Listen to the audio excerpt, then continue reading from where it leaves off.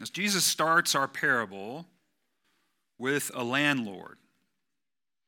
And the first thing to notice about our text is that the landlord is the subject of the parable.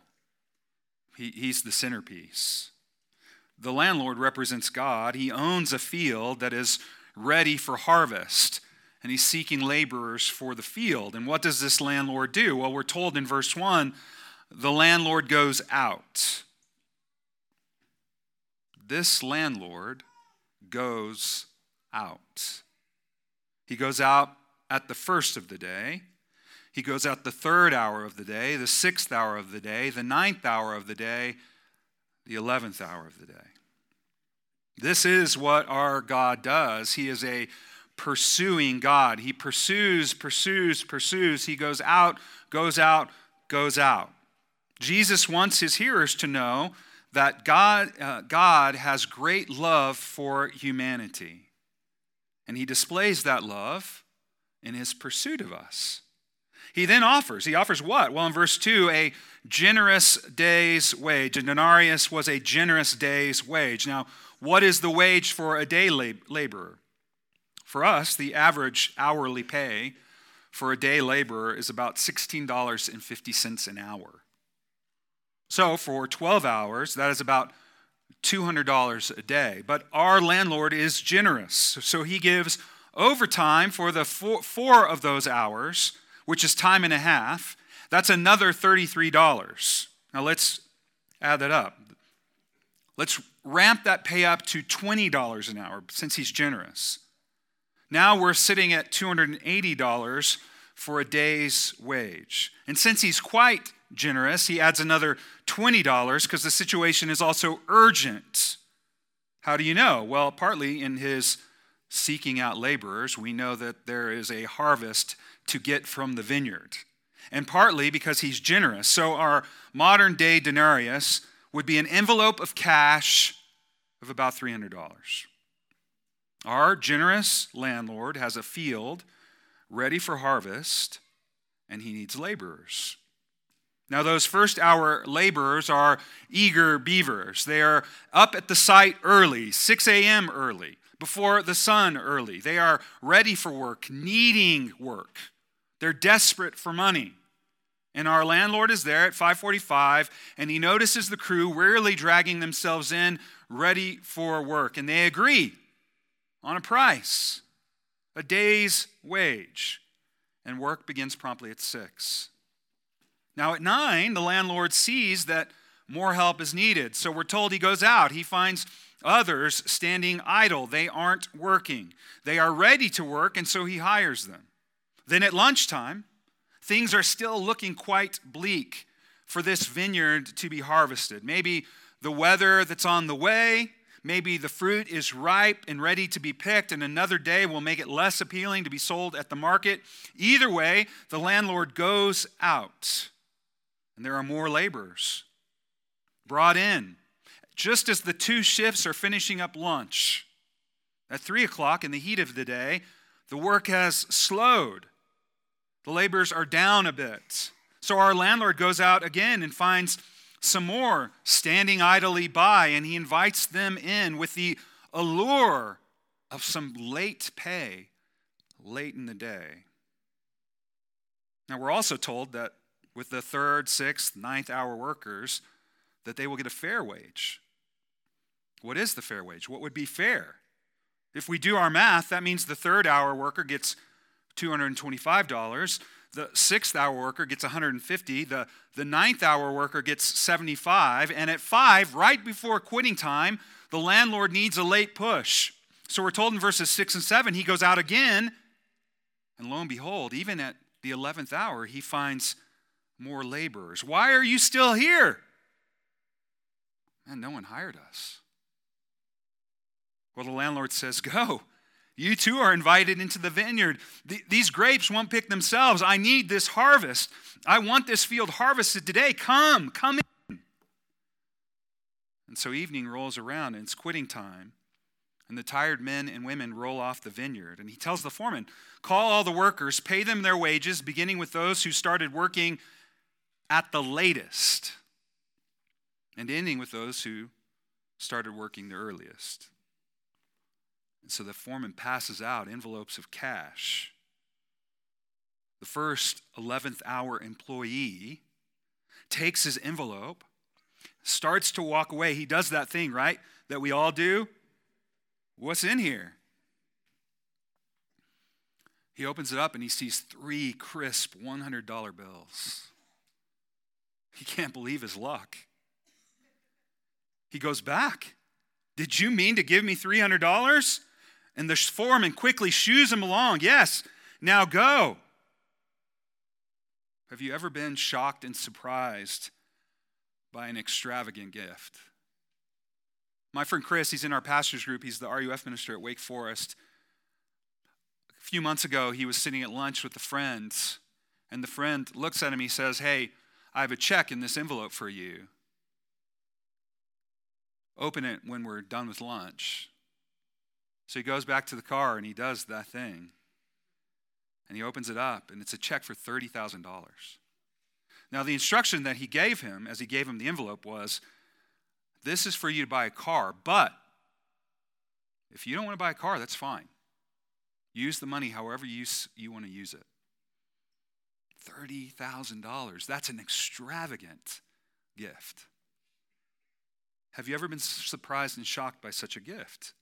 Now, all of this sets the tension of the parable. This is the punchline in Jesus' story. If the first got paid this and went, if he just laid out the money for all those who worked the earliest and said, take your envelope and go home, then there's no tension to this story. Now, this is also why good preachers don't give you everything up front, even though you want it. They give it to you and they want to create tension. So you keep listening. You might want that outline, but good preachers don't always give it to you. Just remember that. Now imagine these early workers witnessing this. Oh man, dude, we struck gold today with this guy. This job is really going to pay out. There's one first-hour worker thinking about the debts he's going to pay off. There's another thinking about some delicious food and wine that he's going to buy on the way home. Another is thinking about, whatever the ancient world big screen TV is. And then those first-hour workers get their envelopes. It's just $300. The same shock that the 11th hour worker has at the extravagance of the landlord's gift is met with the same shock, but in disappointment at what they've received. Have you ever been disappointed by a gift? And I couldn't help but think about Clark W. Griswold anticipating that Christmas bonus and the pool he's going to make for his family, the promise that it holds out to him of life. And then he gets the envelope and he opens it up, and what's inside? The Jelly of the Month Club. And the shock, the disappointment, the shame from his family. That's all you got? His dad ribs him. His wife and kids patronize him with sad condolences. As each of these earlier workers open their envelopes, you can hear the rumble. They all start talking amongst themselves. What is this? I was here at the crack of dawn. I worked in all that heat. I have blisters on my calluses. For what? A measly $300. Now remember, that $300 was a generous day's wage agreed upon by the workers and the owner. One gets up the nerve. Why did those who only worked an hour get the same amount as the rest of us that worked all day and most of the day in this heat? And the landlord steps in for the foreman. Friends, didn't we agree?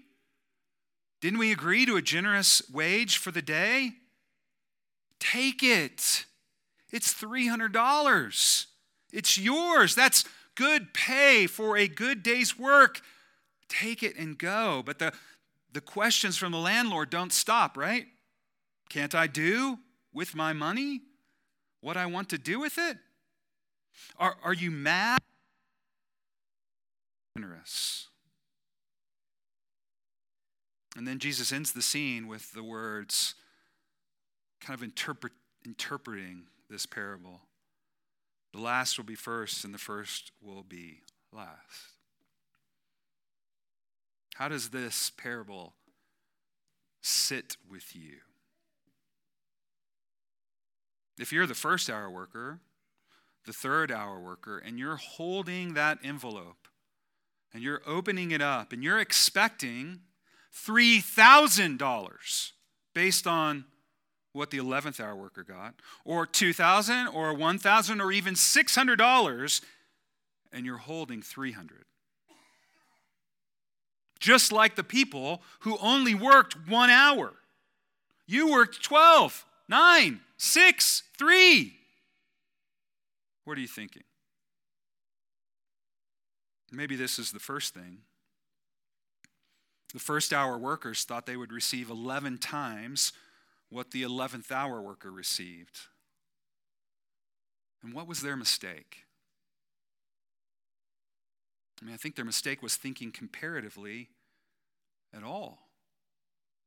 You see, the disciples were often stuck in this rut.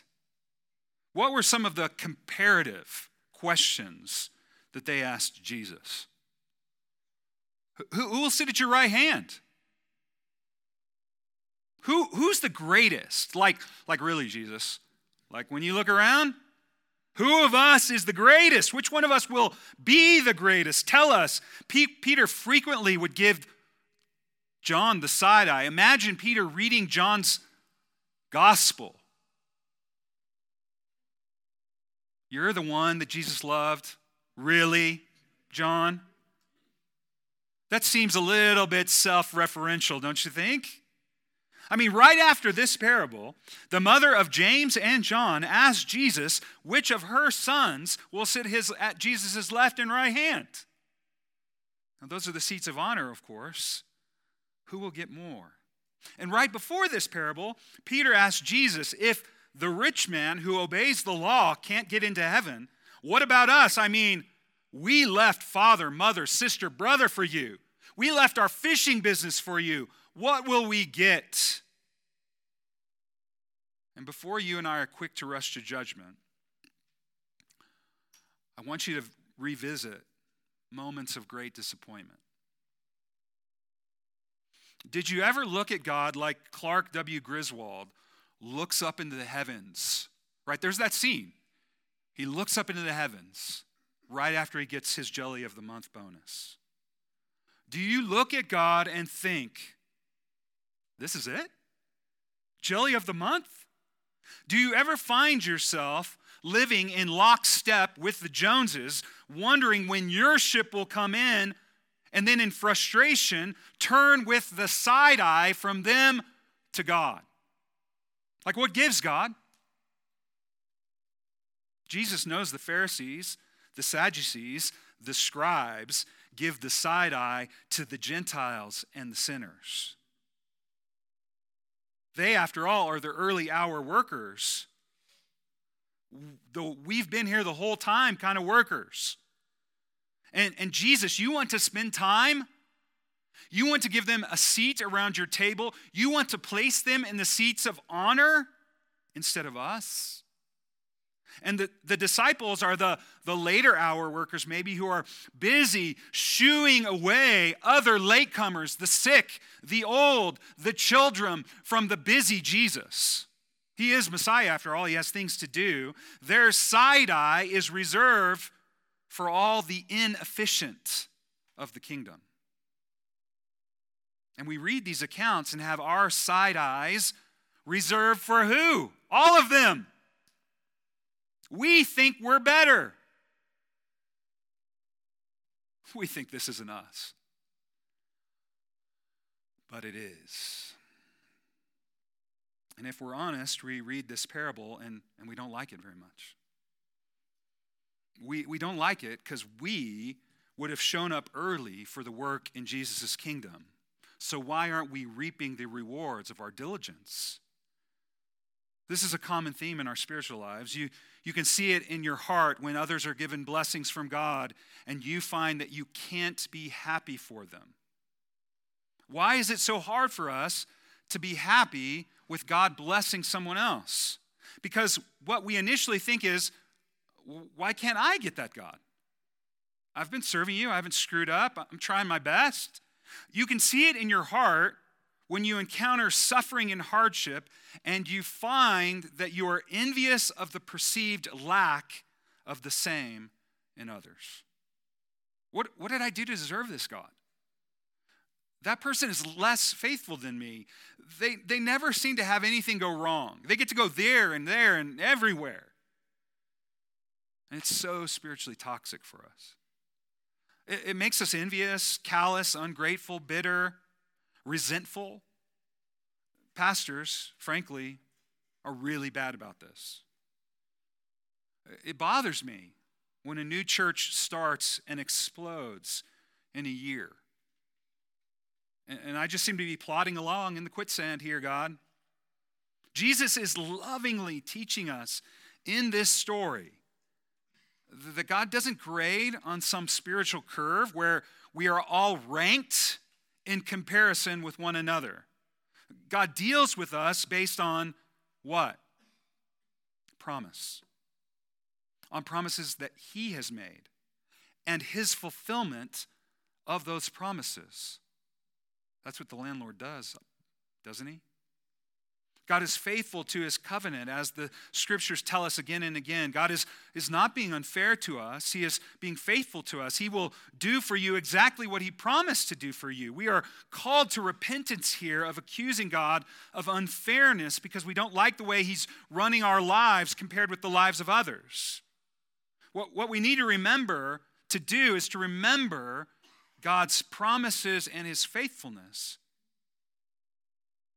And not worry so much about calculating what God has done in comparison to someone else.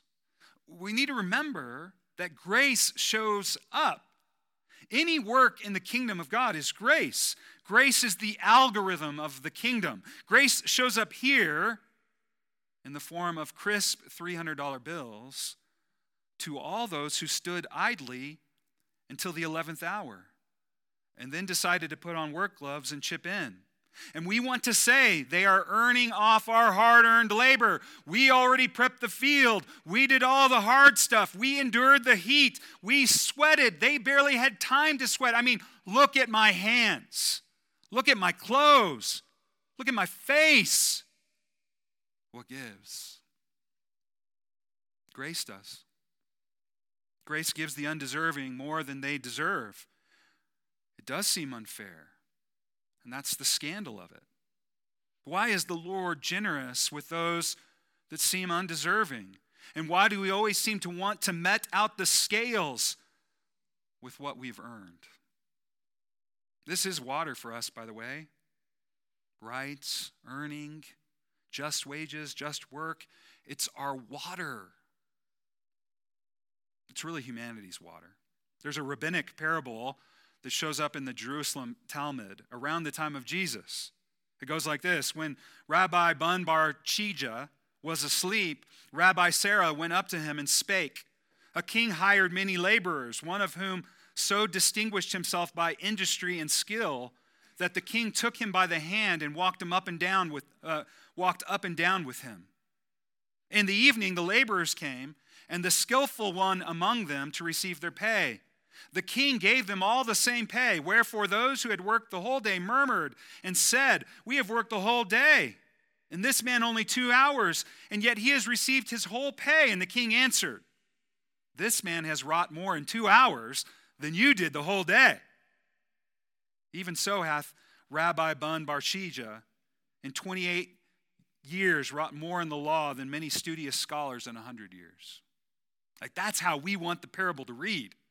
The reason they got paid so well for that 1 hour is they put in and worked more in 1 hour than everybody else did in 11. That makes sense to us. Does God save based on uncalculating mercy completely irrespective of our accomplishments? Or does he save based on what we might do with it? This is the question the parable asks and answers. The owner says to the early hour workers, "Isn't this what we agreed to? You aren't getting less than that. You're getting exactly that." And what's being asked here are theological questions. Is God good? Is God sovereign and fair? And the landlord seems to be saying, must I answer this? Wasn't this our agreement? Are you mad that I'm generous? Literally, are you giving me the evil eye because I'm good? The all-day workers, the first, do in fact begrudge God for his generosity. They don't like how he distributes his gifts and graces. They don't like that he saves others as he saved them when they perceive that those others are much less deserving. If you know anything about the social background of the New Testament, it's impossible to read this and not think of Jewish-Gentile relations in the early church. In fact, the Apostle Paul dedicates some of his most intense teaching in all of his letters to this exact question: does God not have the right to save whomever he wishes to save and to be generous with whomever he wishes? We looked at this last year in Romans 9-11. Here, he makes an irrevocable case for the truth of the sovereignty of God's grace. And he directs his argument to his fellow Jews, the spiritual first of the day. He tells them that God has chosen to show mercy to the Gentiles through their receiving the gospel of Jesus Christ, and that they are no less deserving of God's mercy than the Jews themselves were. Of course, the Jews couldn't handle this reality. In fact, God even uses the Jews' jealousy of the Gentiles being converted as a means, we're told in Romans 11, to convert them. This parable is a story form of Romans 9:20. Who are you, O man? Who are you to answer back to God? Will what is molded say, made me like this? Now we can't restrict this resistance to sovereign generosity to a 1,000-year-old ethnic dispute either. Our own nation's history is full of the exact same thing, and it can take all sorts of manner of guises. It can be racial. White Christians begrudging God's generosity to black Christians or vice versa. It can be fabricating all kinds of biblical interpretations in an attempt to always explain it away. It can be theological. Reformed Christians begrudging God's generosity to Pentecostal Christians and attempting to simply co-sign them as heretics and ignore God's generosity to people different than ourselves. One of the great ironic travesties of people coming to understand the fullness of God's grace is that it's often accompanied with an arrogance towards those we perceive don't understand God's grace as well as we do. Now, there's a personal dynamic to this as well. When we struggle to allow God to be God, we find ourselves wanting to be God. It's important to remember this parable. God is in control, we are not, and we can rest in that. We should know God well enough to know that he can be trusted. Living with God and working for God brings the inevitable reminder that we are not God and we are not in control, and that is a good thing. Let's allow God to be God. Let's free ourselves to watch him distribute all his resources in whatever way he chooses, believing that he knows better than we. So, friends, receive this grace. Receive this grace that is indiscriminate. Receive it as a gift. Receive this grace that is given. It doesn't make sense. It's wild. It's unruly. This is what Dale Bruner says. The Lord who lifts the last, the seemingly less effective, fruitful little people, and spiritual comers into places of honor, last become first in this story, not because they've done enough good works, but because they have a good Lord. A Lord who invites them into the field at all. even at the latest possible hour, and then who then rewards them as though they'd worked a full day's work. This is a super abundant gift, as though they had done enough work. This comes close to Paul's gospel of a reckoned or imputed righteousness. God, as represented in this parable, would make a terrible businessman. It wouldn't be long before he went bankrupt with these sorts of pay scales. And yet, isn't it remarkable news that God is as uncalculating in his grace as this landowner is with his resources? The Lord who promised those hired late only that he would be fair turns out to be extravagant. The lesson of the parable for us is to see and believe in the God who is as freewheeling and open-handed with his forgiving grace as this landowner was with the latecomer workers. This parable crushes. You get what you deserve. That mindset, that worldview, and it invites us into a new way of thinking, into the arithmetic of God's kingdom, where you don't get what you deserve, and you don't work for what you earn. It's all free.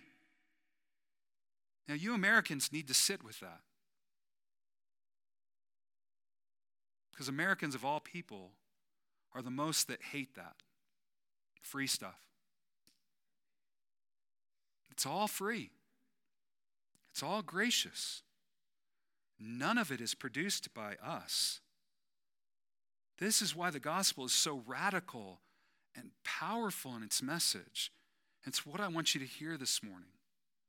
The gospel says that God does not treat you based on how hard you work, on how good you are, on how much you earn, or how long you've been doing any of these things. And it's ridiculously liberating for you. The way God treats us is based entirely on his own gracious character, on the work of Jesus, his Son, imputed to us by faith. Martin Luther said that the heart of this parable is that God does not want to deal with us according to our work, according to our deserving, but according to grace. It's a living illustration of Heidelberg, question 60. How are you righteous before God? Only by true faith in Jesus. That is, although my conscience accuse me that I have grievously sinned against all the commandments of God and have never kept any of them, and am still prone to all sorts of evil, yet God, without any of grace, grants and imputes to me satisfaction. This righteousness, this holiness of Jesus, as if I've never committed any sin and had myself accomplished all the obedience which Christ has fulfilled for me, if only I accept such benefit with a believing heart. I want you to hear that if you are one of the last of this story, if you've spent your life wastefully, if you've been as idle as these workers were, ignoring God, not doing anything of value, running away from him, the last are the ones that God longs to privilege. It is who he is. It's hard for us not to get that, but you can enter into this kingdom at any time, no matter what has happened in your life to this point, and rest in his generosity. Last become first in this story, not because they have done enough good works, but because we have a good Lord. A Lord who invites us into the field at all, even at the latest possible hour, and then rewards us as if we had all done a day's work. And if you're one of the first of this story, there's a message for you too. Grace makes last first, and judgment makes first last. You see, the parable is a parable of grace and judgment. The early morning workers, we are told by Jesus here, were the first that become last. They are bloated by their hubris, not by a failure to do good, by the way. Judgment is reserved here for those who think they've been wronged by God, that somehow they've been treated unfairly. But to be in the field at all, to be called to work at all is sheer gift. So don't look down on or disregard or despise those that we don't think do as much or give as much or serve as much or are as gifted or competent or committed. When we remember the love God has shown to us, when we didn't deserve it, we celebrate the love God gives to others as well. And the only cure for the probing question of just deserts and fairness and pride is grace. This parable ends on that day when evening came. In Greek, it's happy hour, because that's when the landlord gives to all of us undeserving alike. That's when the gives and gives, that the Lord doesn't want to deal with us according to our work or our deserving, but according to grace. The parable is about a generous landlord, a prodigal God, wastefully giving 3 crisp $100 bills to us all. The gift of a full salary and fruitful work, the offer of life from a pursuing God. Happy hour is the heavy, heavy pour. It's the double for a single. It's grace that isn't strained. So receive it. All of it. Amen? Let's pray. God, help us as we come to the table to remember in living color, in tangible means, bread, wine, and juice poured out for us. The heavy pour of your body and your blood. It's happy hour for us. For all of us who get what we don't deserve, it's happy hour. And so help us to come forward today with not downtrodden faces, but with faces made afresh by the grace of God, by the gift of 3 crisp $100 bills for an hour's work, for the generous gift of salary and labor at all. Let us come open-handed, clear eyes, full hearts, and receive your grace. Help us, God, this morning, we pray. In the name of Christ Jesus, our Lord and our King, our generous brother, our giving Father. Amen.